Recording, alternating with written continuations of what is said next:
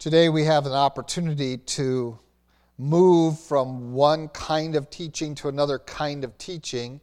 And Peter does this very dramatically and with some very strong language and with also some very tender-hearted language. As we're going to see, we've just concluded a set of pretty heavy theological training. We have the theology around who we are in Christ.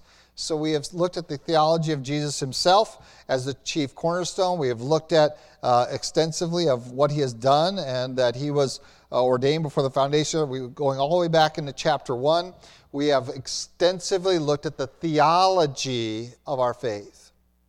We have examined that, and we are instructed certainly and encouraged by it, but it's not just for our head knowledge. It's just not so that I know these things and I can meditate upon them. That's fine, but that's not the extent of it. And so what Peter does now is he's going to transition us into the latter half of the book, which is predominantly about application.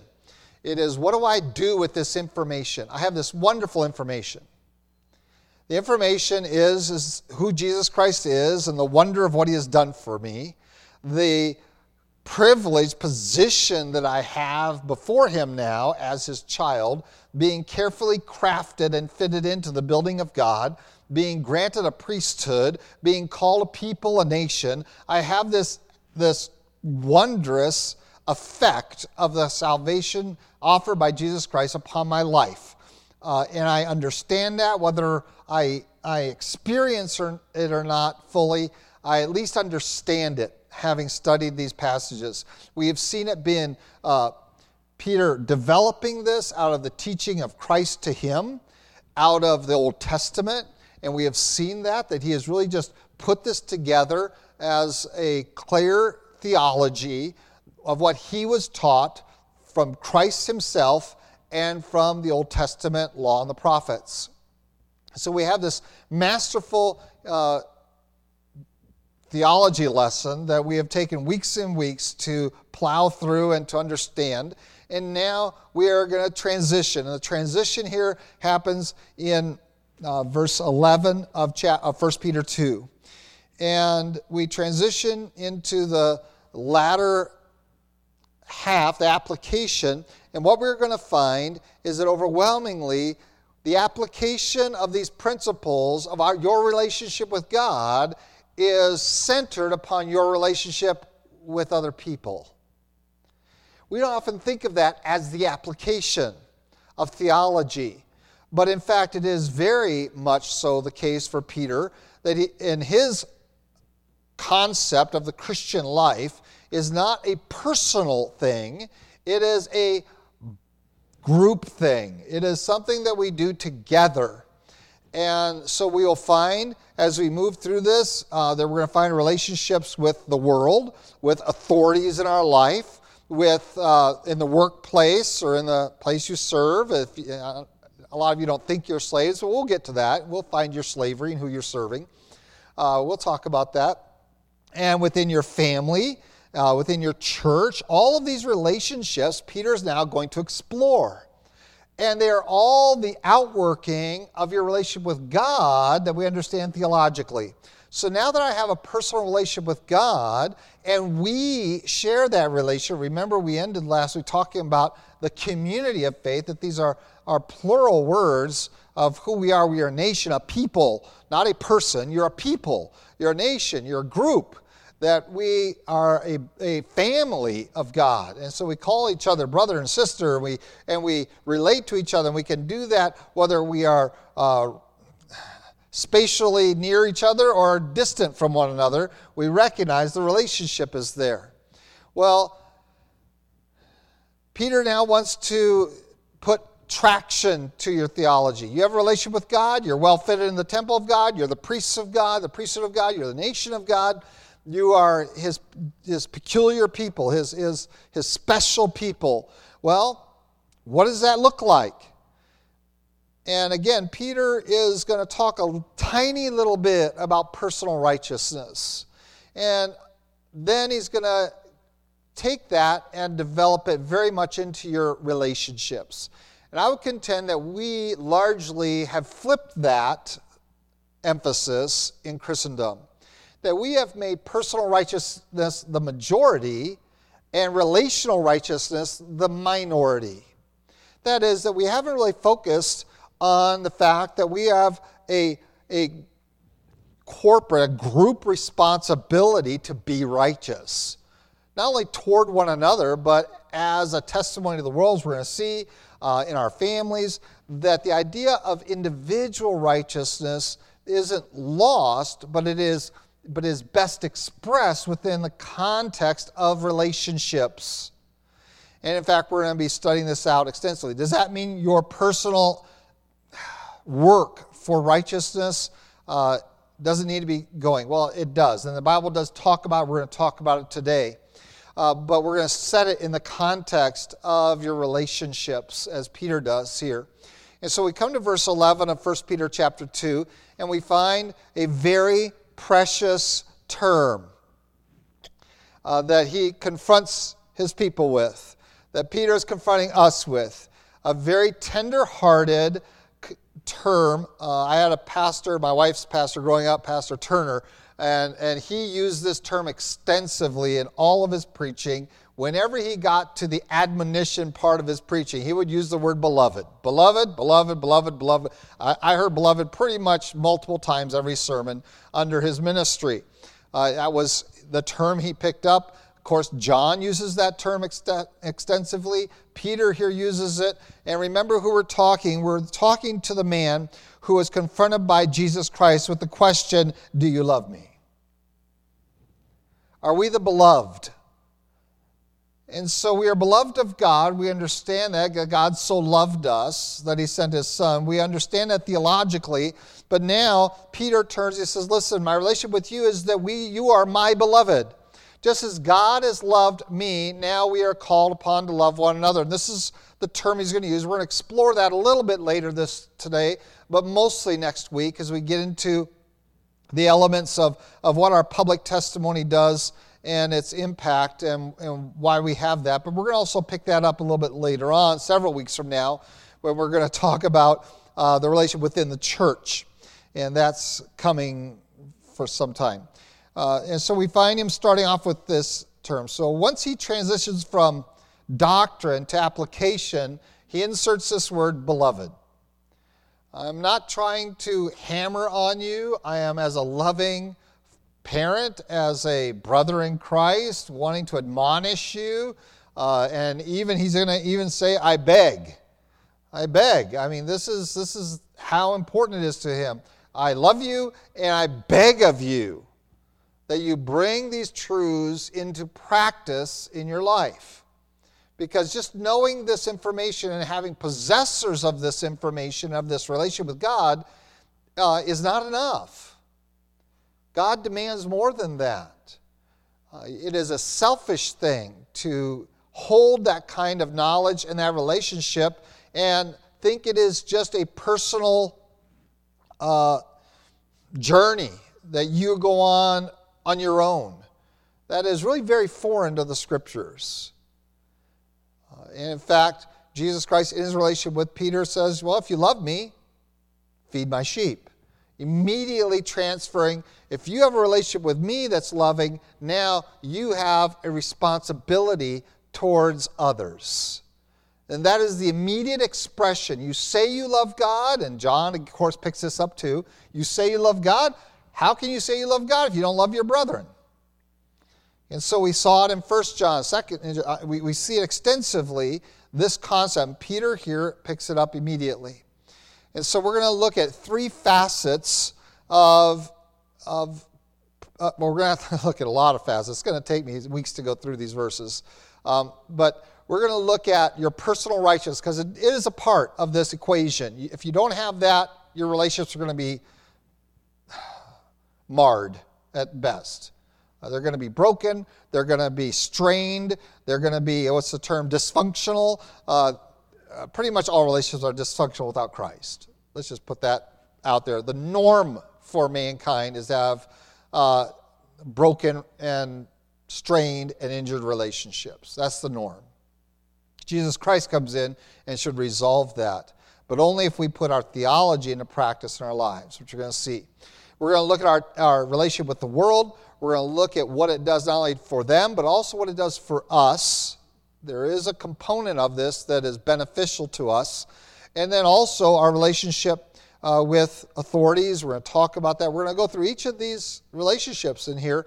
One of the verses that's going to be our key verse, it's going to drive a lot of this, is verse 17 of this chapter. And so Peter summarizes some of these relationships in verse 17 in 4 categories. And we're going to look at these 4 categories. We're going to really look only at half of one today. But verse 17 says, honor all. And your translation may have all people. That is an added thing to give clarity, but it's honor all. Love the brotherhood. Fear God. Honor the king. And these are the 4 commands we have here summarized. This is a summary verse that reflects what had already been spoken. It reflects also and bespeaks what is coming.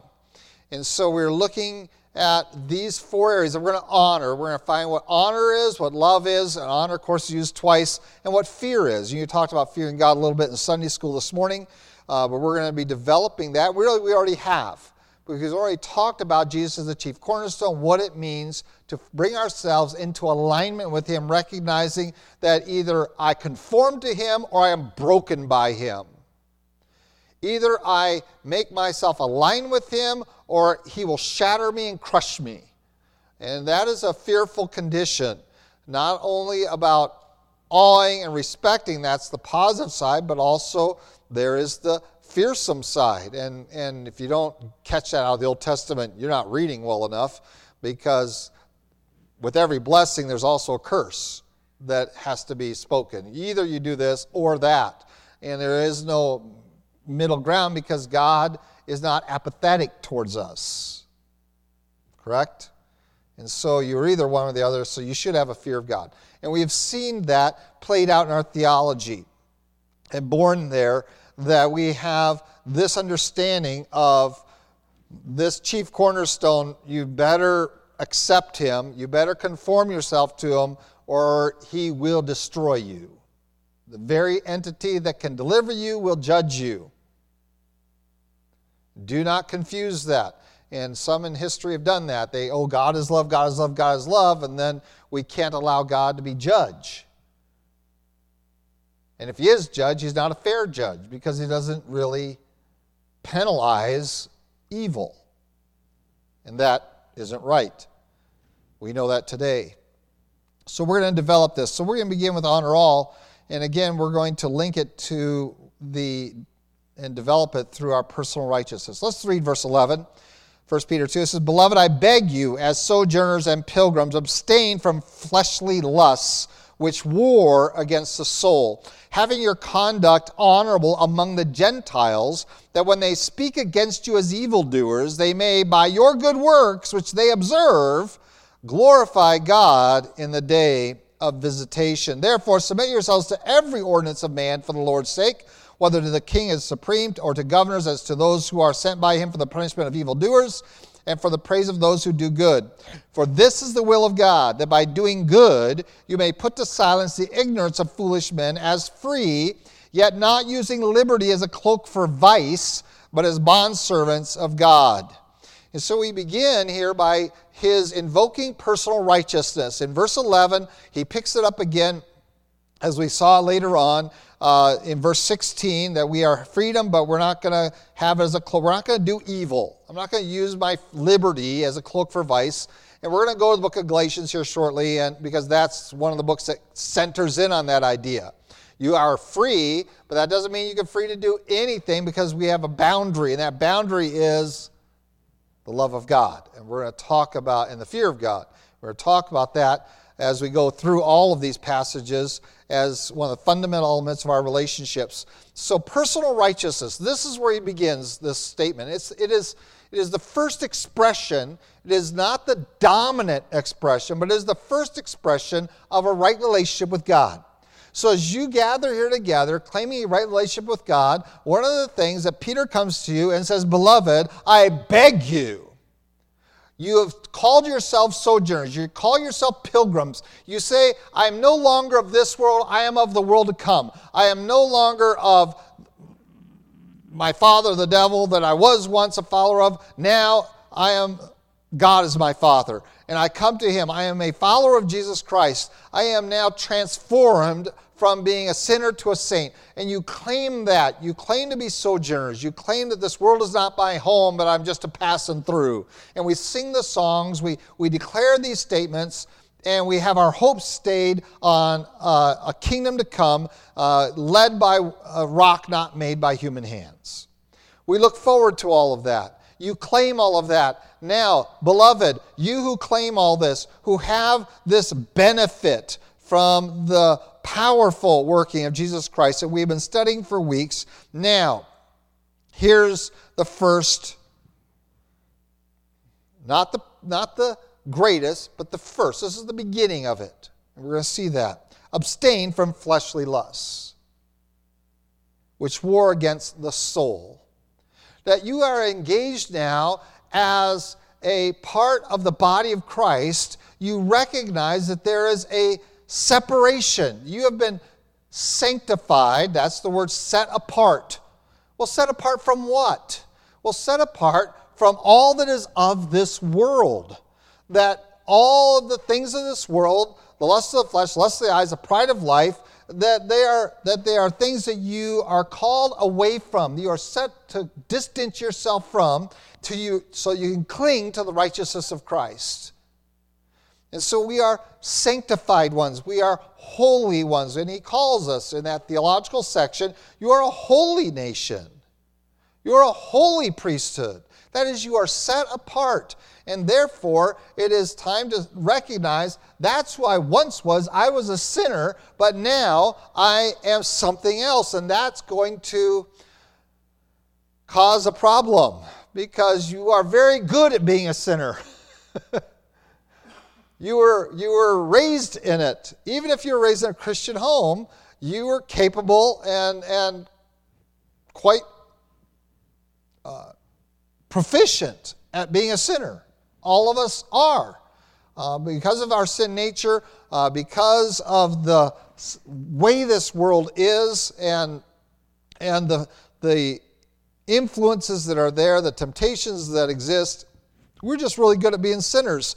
And now I've made a commitment to Jesus Christ. I'm called to be set apart. And Peter says, listen, you need to abstain. That's a complete rejection of. That's a complete zero participation in. Complete abstinence. Hopefully we understand the word abstain.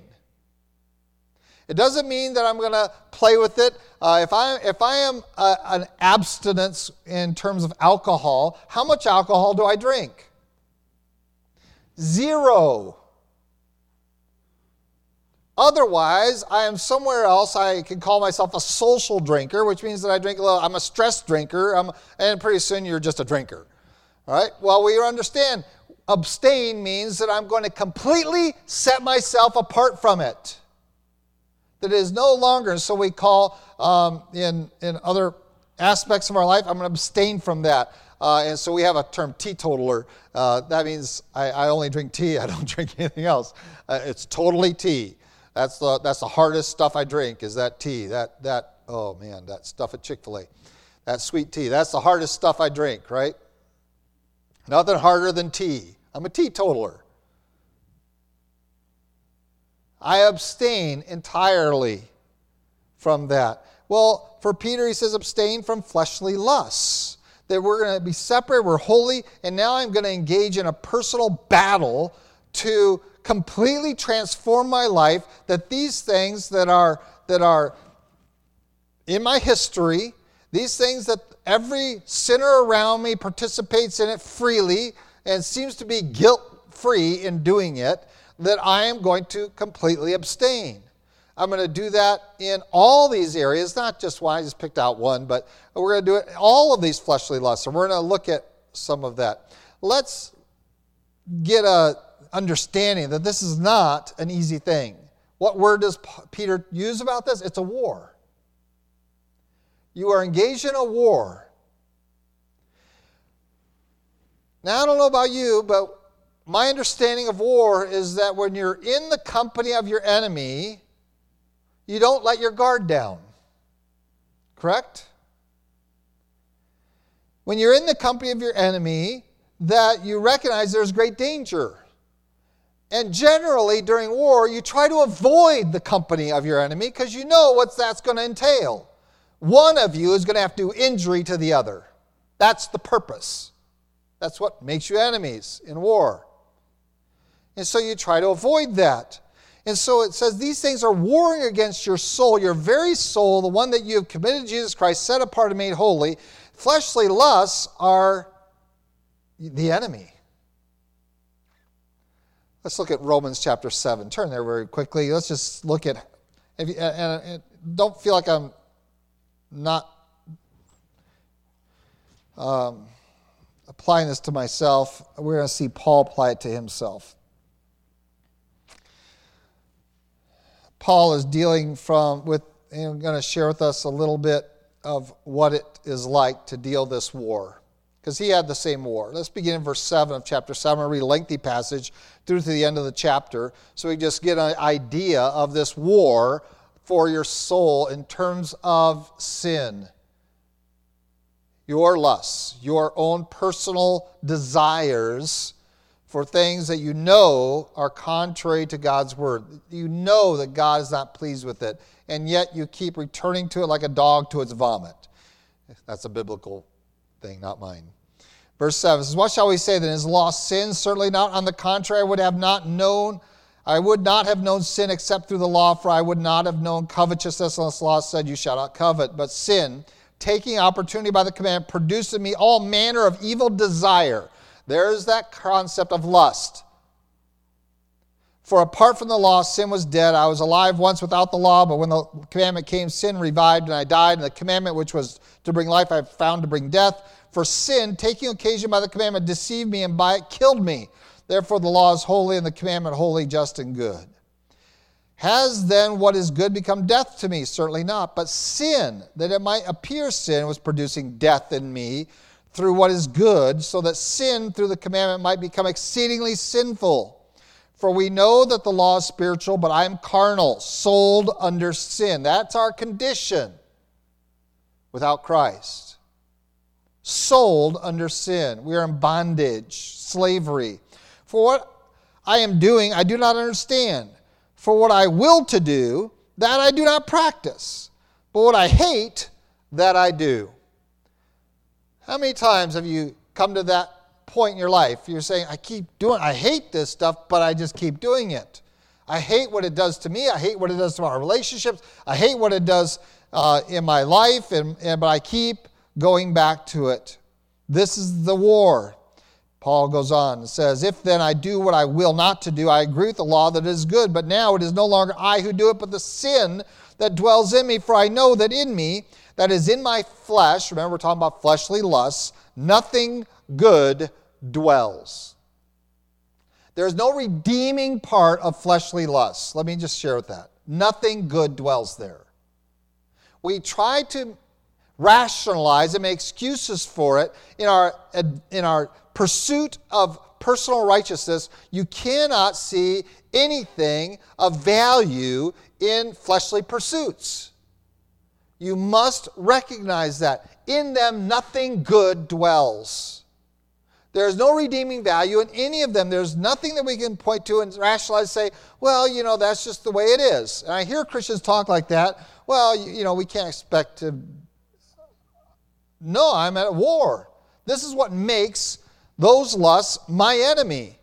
My desires, my own desires for those things that I know aren't pleasing to God is in fact the enemy. Not just the activity that displeases God, but the desire for the activity. That's what we're talking about. We're talking about fleshly lust. The will, the desire that overwhelms my will to cause me to do that which I know doesn't please God. And so my war isn't just with not doing those things. My war really internally in my soul is within my will. My will versus my desires. And I say, hey, aren't those the same thing? No. My fleshly desires versus my spiritual will. I sit here today and I say, I want to please God in everything I do, say, my countenance, my attitudes, all of that, all my relationships, as we're going to see. And then I know cognitively in my head that these certain things are destructive to that. There is no good in them. And yet, I find myself wanting that.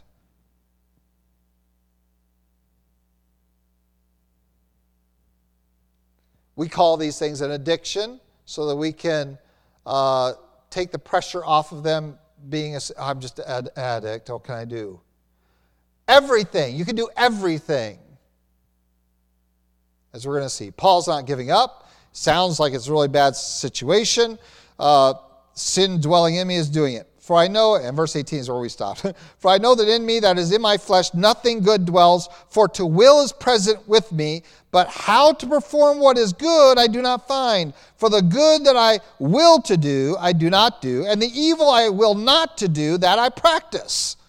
Now if I do what I will not to do, it is no longer I who do it, but sin that dwells in me. He repeats that again. I find then a law, that evil is present with me, the one who wills to do good. I want to do right, but evil is still hanging in there. And it seems to have a lot of punch, power. For I delight in the law of God according to the inward man. But I see another law in my member, warring against the law of my mind, and bringing me into captivity to the law of sin which is in my members. O wretched man that I am, who will deliver me from this body of death? I thank God through Jesus Christ our Lord. So then, with the mind I myself serve the law of God, with the flesh the law of sin. This is the condition that Peter is addressing. And this is what Paul tells us he is struggling with. And the law helps him to understand the activity that God isn't pleased with. But it sets the line. Here's where the war is. The war isn't really in the activity. The war is in the desires versus the knowledge. I know I want to please God. And I really, if I'm honest, I know what pleases God. But I also know that there are things in my life that don't please God.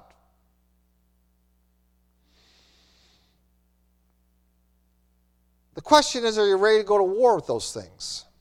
Because they're at war with you. They're at war with your spiritual walk, whether you recognize it or not. Now, I don't know if you recognize how dangerous it is for someone to be at war with you and you not to know it. You're in a really tough spot when someone is at war with you and you are oblivious to that fact. If you want to know what that looks like, I invite you to study a little bit of the history of Pearl Harbor. That's what it looks like. When Japan is at war with us, but we didn't know it. Not really, we kind of did. There was a strained relationship, but we didn't know how serious they were about it. And they show up to declare war in Washington, D.C., and there's a big discussion about whether, I don't think it happened quite quickly enough, and so they ended up bombing Pearl Harbor without warning. That's what it's like. And frankly, for many Christians, we are in a Pearl Harbor environment where we don't think we're at war with our flesh, but the flesh is definitely at war with us, and we're ignorant of it. We're oblivious. We want to make excuses for our flesh. We want to say, well, hell, we're only men, or what do you expect? Well, I expect you to be diligent. If you know that someone's going to be attacking you, you know you're at war with them, you're going to take certain measures. We certainly would have never done what we did there if our country had recognized that there was a fleet getting ready to launch an entire waves of planes against us. I'm pretty sure Pearl Harbor would not have been chock full of boats. Do you agree with me? You're not sure. So what is our response? If we know the flesh is at war with our spirit, what measures do we take to defend ourselves that we want to serve God? And so I have to recognize that this is part of what the flesh is, and that's why Paul says, I'm going to beat my body into subjection. I'm going to have to understand that these are weaknesses that are going to debilitate me spiritually. And when they debilitate you personally, spiritually, they're going to debilitate all your relationships. They're going to put a strain on all of them. That if I can't get the upper hand in this battle of being holy, holy, holy unto the Lord, that it's not just going to be me that's defeated, it's going to be all of my relationships are going to be defeated. I'm going to be defeated in my relationships within my home, within my church, within the larger world, within the community, within the workplace. I'm going to have broken and strained and just a wreckage of relationships around me because I didn't get this battle fought well. And so it begins here, but its impact has a much farther reach. And Paul recognizes that's why he says, I'm going to beat this body into submission because I have a war going on inside of me. And one of the first, most important things to recognize that it is happening inside of you too. It's happening inside of me, that we have this battle. And that we are to be engaged in this warfare. And that we do not let down our guard. And so I don't going to let down my guard. And if this environment, if these people, if these influences from my old life damage and it gives my flesh the upper hand, my desires the upper hand, then I'm going to run the other way. And Joseph gives us a great example of that, right? I run. No matter the cost. If I have to lose some clothing along the way, I'm going to run. I don't care if I'm going to be falsely accused. I'm going to run. Because it's too dangerous. It was too dangerous for Joseph to stay in that house. He had to run. If you don't think Potiphar's wife was appealing, you didn't understand. Joseph ran. And it is necessary that we understand that Paul tells Timothy, flee youthful what? Desires or lusts. I want to serve God, but I have these desires. And we have to take precautions. We have to take measures. We have to defend ourselves in this battle. But if you don't think you're at a battle within your heart, then you've already lost. You're Pearl Harbor waiting to happen all over again. And then you come to me and go, oh, Pastor, I don't know what happened. I wanted to please God. But then, well, you didn't set up any precautions. You set up no defenses. You didn't set out on the radar to see what was coming. You ignored it. And then you're devastated that sin has taken you captive. Now, I have taught many times that I think all of us have certain weaknesses in the area of sin that others don't. And so I don't have any problems with this area. And so it's kind of empty for me to say, well, this doesn't tempt me. Well, it doesn't tempt me because my flesh isn't interested in that. And so it's easy to preach against that because it doesn't touch me because I have zero interest in that.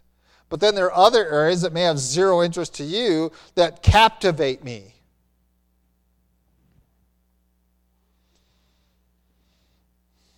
And I want to avoid that. I want to make excuses for that. And I can even go to the Bible and find that. And I can find these sectors of our life. And all of us have some that we're more susceptible to and some that we're less susceptible to. But we set up defenses and we recognize, here's my weaknesses of my flesh, and now I'm going to set up these defenses. Boom, boom, boom, boom. I'm going to set up barrier after barrier after barrier. I'm going to separate myself as many times as I can from that which is my weakest point. If I know I have a weakness, I'm going to set up not fewer barriers there, but more. This is how we protect personal righteousness, so that our relationships then can be good. And Paul discusses this, but Paul really just helps us to understand there is a war. If Paul had it, I'm pretty sure you and I each have it, that same situation. But he ends by saying, thank God through Jesus Christ our Lord, we can serve the law of God with our mind, recognizing that our flesh is after the law of sin. Recognize that you are carrying with you a body of death. That's why we can't wait till the translation where we can get rid of this body and put on an immoral body. Get rid of this one that just wants to eat too much. It wants to talk too much. It wants to sleep too much. I don't know what your problems are. It wants to do anything too much. And we recognize these are all things that aren't pleasing to God. So there's a war. And personal righteousness is something you need to be engaged in. I want to invite you to two other texts to really help us through this war. One is going to begin, and that's Paul's writing again in Galatians chapter 5, if you want to turn there. One is going to begin with the personal battle. You have a personal battle. But it's going to end by the public nature of it. That is, that it's not really for you to think of it in terms of just a personal issue. It is a body issue, and not only for the church, for Jesus Christ, but for even the unbelievers around you. Let's go to Galatians chapter 5. I'm going to read this section, then we're going to jump to James chapter 4, and we're going to try to piece this all together. Beginning verse 16 of Galatians 5, I say then, walk in the Spirit, you shall not fulfill the lust of the flesh. There it is again. For the flesh lusts against the Spirit against the flesh. These are contrary to one another, so that you do not do the things that you wish. I wish I could be sinless. Anyone join me in that? Is that your wish? I would wish I could just live the rest of my balance of my days without one sin to confess. Am I the only one that has that interest? Okay, thank you. A few of you. I wish I would never lose my temper ever again, unless it was something really evil that then I have to pour my wrath on it like God does. But if you are led by the Spirit, you are not under the law. Now the works of the flesh are evident. Verse 19, which are adultery, fornication, uncleanness, lewdness, idolatry, sorcery, hatred, contentions, jealousies, outbursts of wrath, selfish ambitions, dissensions, heresies, envy, murders, drunkenness, revelries, and the like, of which I tell you beforehand, just as I told you in time past, that those who practice such things will not inherit the kingdom of God. This is serious, people. I want you to notice in this list of lusts of the flesh, how many of them are social? How many of these are private? Oh, you're starting to build this list up. You're like, oh, it's kind of hard to have jealousies privately. I think you pretty much have to have someone you're jealous of. I'm pretty sure it's hard to have contentions privately. Contentions are done socially. Hatred is not a private matter. It is a social matter. Even fornication, adultery, and the words used here, dissensions, murders, revelries, envy, all of these things are social things, aren't they? Overwhelming majority of these are social. And yet somehow we get the idea that I can work on personal righteousness in an isolated way inside myself without any social ramifications or influences. And it's just a lie of Satan that says you can stay at home and you can work on this with your Bible in and in prayer, and that's all you need, and then I can, in that isolation, I can achieve personal righteousness. What have I just described for you? What I've just described for you is what many, many men over the history of churches have tempted, and they have tempted it in places of cloister. Whether they become nuns or priests, not really priests, but monks, they have gone into places of isolation to strive on their personal righteousness, that if I can get away from the influences of the world, that then I can become less sinful. And they want to go towards isolation, and they think, well, if I'm not around any people, then I can't have contention with any people. But we have a problem, don't we? Where is your belovedness? Where's your love for others? Because the fruit of the Spirit is in the next few verses. And surprisingly, guess what? A lot of those are social too. Right? You haven't thought about the fruit of the Spirit as being a social thing. The fruit of the Spirit is love, joy, peace, long-suffering, kindness, goodness, faithfulness, gentleness, self-control. Against such there is no law. And those who are Christ have crucified the flesh with its passions and desires, putting them to death day by day. Crucify them. If we live in the Spirit, let us all walk in the Spirit. Let us not become conceited, provoking one another, envying one another. Do you see the one another? How this passage ends with your relationships. You cannot exercise the fruit of the Spirit in isolation. And it is, I'm convinced it is impossible to defend yourself in isolation from sin. The fact is that it's when we recognize that we all have these issues, that we all turn to God's Word, we can together become, here's a word that's being malused these days in politics, that we become transparent about our weaknesses and that we trust one another to set up defenses against those weaknesses.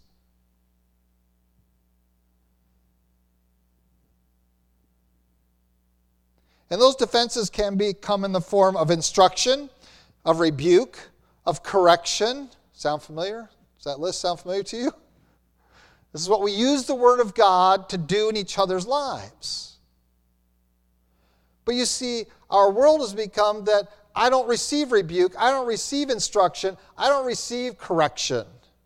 Because we have relativism that my way of life is truth for me and right for me, and you can't judge me.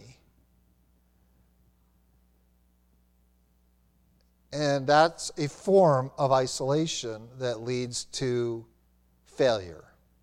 You will always fail in that environment. And so, yes, your quest for personal righteousness cannot be done on the top of a cliff in Miura, Greece. We visited those places, and those monks did incredible work to build these monasteries up on the top of these pinnacles that you can't get to without a rope, and they live up there, but it doesn't work. Because now how do you express the fruit of the Spirit? How do you show love to other people? How do you show patience? How do you show kindness? How do you show goodness? How are you gentle with others when you've isolated yourself? No, it is about one another. We need to walk in the Spirit together. This is Galatians. Let's turn it to James's rendition of this. This is right before 1 Peter. James chapter 4. And again, coming from the negative to the positive, as Paul did largely. James chapter 4, verse 1 says, "Where do wars and fights come from among you? Do they not come from your desires for pleasure that war in your members? You lust and do not have. You murder and covet and cannot obtain. You fight and war, yet you do not have because you do not ask. You ask and do not receive because you ask amiss, that you may spend it on your pleasures. Adulterers and adulteresses, do you not know that friendship with the world is enmity with God? Whoever therefore wants to be a friend of the world makes himself an enemy of God. Or do you think the Scripture says in vain, the Spirit who dwells in us yearns jealously? He gives more grace. Therefore he says, God resists the proud but gives grace to the humble. Therefore submit to God, resist the devil, and he will flee from you. Draw near to God, and he will draw near to you. Cleanse your hands, you sinners. Purify your hearts, you double-minded. Lament and mourn and weep. Let your laughter be turned to mourning and your joy to gloom. Humble yourselves in the sight of the Lord. He will lift you up. Do not speak evil of one another, brethren." And he goes right into more information about your relationship. So he bookends this by talking about the social elements of our faith. Particularly in this sense with our Christian friends. We're going to be looking at that several weeks down the road. I don't know, 3 months, something, I don't know. We're going to be looking at that. But right now we're just talking about personal righteousness in its social setting. Why are we fighting among Christians? We are fighting it as a symptom of a disease. The disease is a lack of personal righteousness. Because we embraced our desires of our flesh, because we embraced worldliness, because we embraced the values of Satan. Let's just say it. I mean, these are the values that Satan wants you to embrace, that your flesh longs for. It goes to that. And they're entrancing. I remember reading the account of a godly man, and this is way back in church history, who talks about, he spoke against the Roman games. Okay, now what happened in the Roman Colosseum? It was lewd, it was violent, all the things that you call entertainment, they called entertainment. Orgies, mass bloodshed, not just of beasts, but of men, just disgusting. But they called it entertainment just like you call it entertainment. You have it digitally there. They had it physically in front of them. So he was adamantly against that. And his friends finally said, and convinced him to go in there and just come in. And he said, I'm not going to open my eyes. I'm not going to open my eyes. And he heard the roar and he opened his eyes. And what he saw, he couldn't take his eyes off of. And he described the entrancing nature of sin.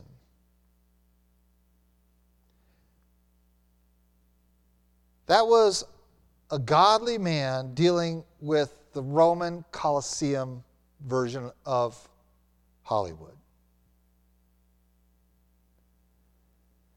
Rightly does the psalmist say, Lord, I'll set nothing wicked before my eyes, because it's entrancing. Your flesh has such a propensity towards evil that you cannot give it access to these things without injury to your personal righteousness. So why are our churches strained? Why are relationships and families, why is the divorce rate among Christians the same as the world, and sometimes even worse? Why do we have all the same? Why do we have a generational gap within our families? Why do we have children against parents and parents against children? Why does this happen in the Christian community? Comes back to the fact that we have embraced worldliness and not fought the battle for personal righteousness. James here says, why do you have fights and wars among yourselves? This is among Christians. Why are there contentions among you? It's because of your desire for pleasure that war in your members. The members he's talking about, the members of your body. That you are submitting yourself to the enemy. You are being a traitor to your faith by embracing worldly pleasures. Now again, the solution is not isolation, right? So the solution isn't, I'm going to go up and live in a monastery, and if I don't talk to anybody, then I can never slander anybody. If I don't talk to anybody, I'll never say anything wrong. If I don't talk to anybody, right, I take a vow of silence, then I can't sin with my mouth. And James himself said that if anyone controls his tongue, he's a perfect man. But I also can't tell anybody about Jesus Christ and obey the command to go out and make disciples. I can't teach anyone the truth of Scripture either. You see the problem? You see, we can't fight that battle on the flesh's side. We have to fight it from a biblical perspective. And so we recognize there's a battle, and if I give any aid and comfort to my enemy, I am betraying my own spiritual life, and then I'm going to betray all these relationships around me. And I'm convinced that one of the reasons that churches are so impersonal is because all of us know in our hearts that we have betrayed the relationships with God and therefore with each other because I've embraced worldliness. And I don't recognize them as the enemy. I am aiding and abetting the enemy. And thus I recognize I'm a traitor. I'm a Benedict Arnold. I'm a Judas to my brothers in Christ. That every time I give help to the worldliness, to sin, and there are so many influences, I can't even begin to go there, that I need to eradicate out of my life. I need to abstain from them. Cold turkey. Stop. that it is affecting my own Christian walk, and that has to affect my walk with God. That we humble ourselves and recognize that this is spiritual adultery. That I'm playing around with this when I should be in covenant relationship with Him. That's adultery. And James takes the extra step to say, you're not just adulterers, you're adulteresses. Don't think this is just a male thing. You've covenanted yourself to God, to Jesus Christ as your chief cornerstone. Recognize that within yourself there is an enemy. And that enemy is your flesh. And that you're at war there and you need to set up some defenses. And one of the best defenses is to build the wall. And that means you're going to have people down this way and down this way. And recognizing that I am interdependent with the people of God to defend the righteousness of Christ among His people. That I need your help for me as much as you need my help in your life. But we don't think that way because we have personalized it to such a degree, and we are shamed by our own traitorous acts towards the flesh, that we aren't willing to just lay it out and say, I am really having a problem here. Because we're afraid of being judged, and so we'd rather just keep being a traitor to the cause of Christ. Keep being an adulterer. And so when Peter comes and says, I beg you, beloved, abstain from fleshly lusts which war against the soul. We're going to be looking at the impact upon the Gentiles next week in verse 12 and upon all men that honor all people of verse 17. But understand there is a warfare. And the warfare isn't between us. It's not pastors versus their people. It's not husbands versus wives. It's not parents versus the children. That is not the war. The war is between righteousness and your flesh. And we all have that same exact battle going on. And shame on us for not recognizing that we should be helping one another in that battle, that I have weaknesses. Some of them I share with males because I'm a man. Some of them are particular to me. And I need your help defending myself against those weaknesses. You have weaknesses. Areas of the flesh that you know that you are susceptible to falling to. You need help to set up those defenses.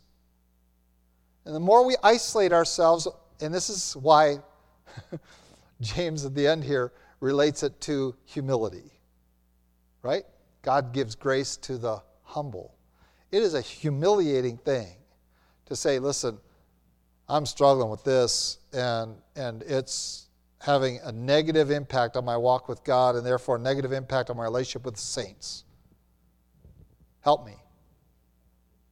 You're my brother in Christ, and maybe you're having problems in areas that I have no problems with. I'll be glad. We should be glad to lend that hand. Say, make no provisions for the flesh. All right, you're going to have to get this out of your life. You're going to have to get this, and flush it. Just flush it. Abstain. If this is something that keeps creeping back in, then you need to flush it out. I don't care how dramatic that might be to you. Flush it out. Get rid of it. To abstain. And you might need help to do that. And that's what the church is supposed to be designed to do. Remember, we're a body of Christ, and we recognize that each one of us has assets that others don't, that are necessary for the defense of the faith in the area of righteousness. And the end result is a church that is, first of all, more righteous in the end. It's a rough process. But the end result is a church that's more righteous.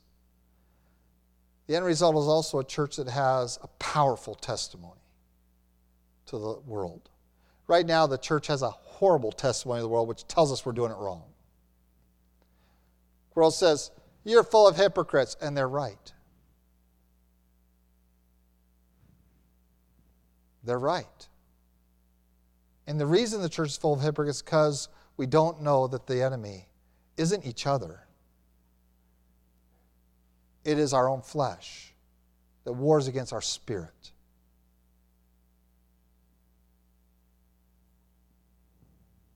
And so we have lacked true, genuine fellowship that supports one another and exhorts and encourages, challenges, rebukes, corrects, uses God's word to just bring us to greater righteousness. This is what we are called to. And rightly does Peter beg his people for this. He begs them. James essentially begs you. You're not going to get any prayers answered because you're aiding and abetting the enemy. The enemy isn't the person you're fighting with. The enemy is the flesh that you are coddling in your daily life. Begin with personal righteousness, but recognize it's going to powerfully impact your relationships, both to affect personal righteousness and as the effect of personal righteousness will be upon your relationships. Let's pray. Lord God, we do thank you for your love for us. We've not really spent enough time here for all that your word describes in this area. But Lord, we pray that we have spent sufficient here to be rebuked and to be reconsidering. That we might humble ourselves before you and thank you so much for what you've done for us. We recognize that to really love one another and to be a testimony to this world, we need to up our game. That our spiritual walk needs to be defended against not just the world and the devil, but the flesh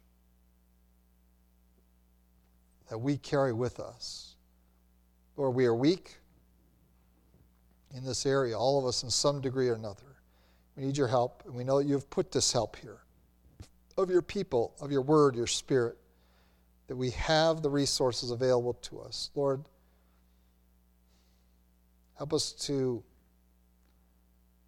draw on those resources, not just neglect them. In Christ Jesus' name we pray. Amen.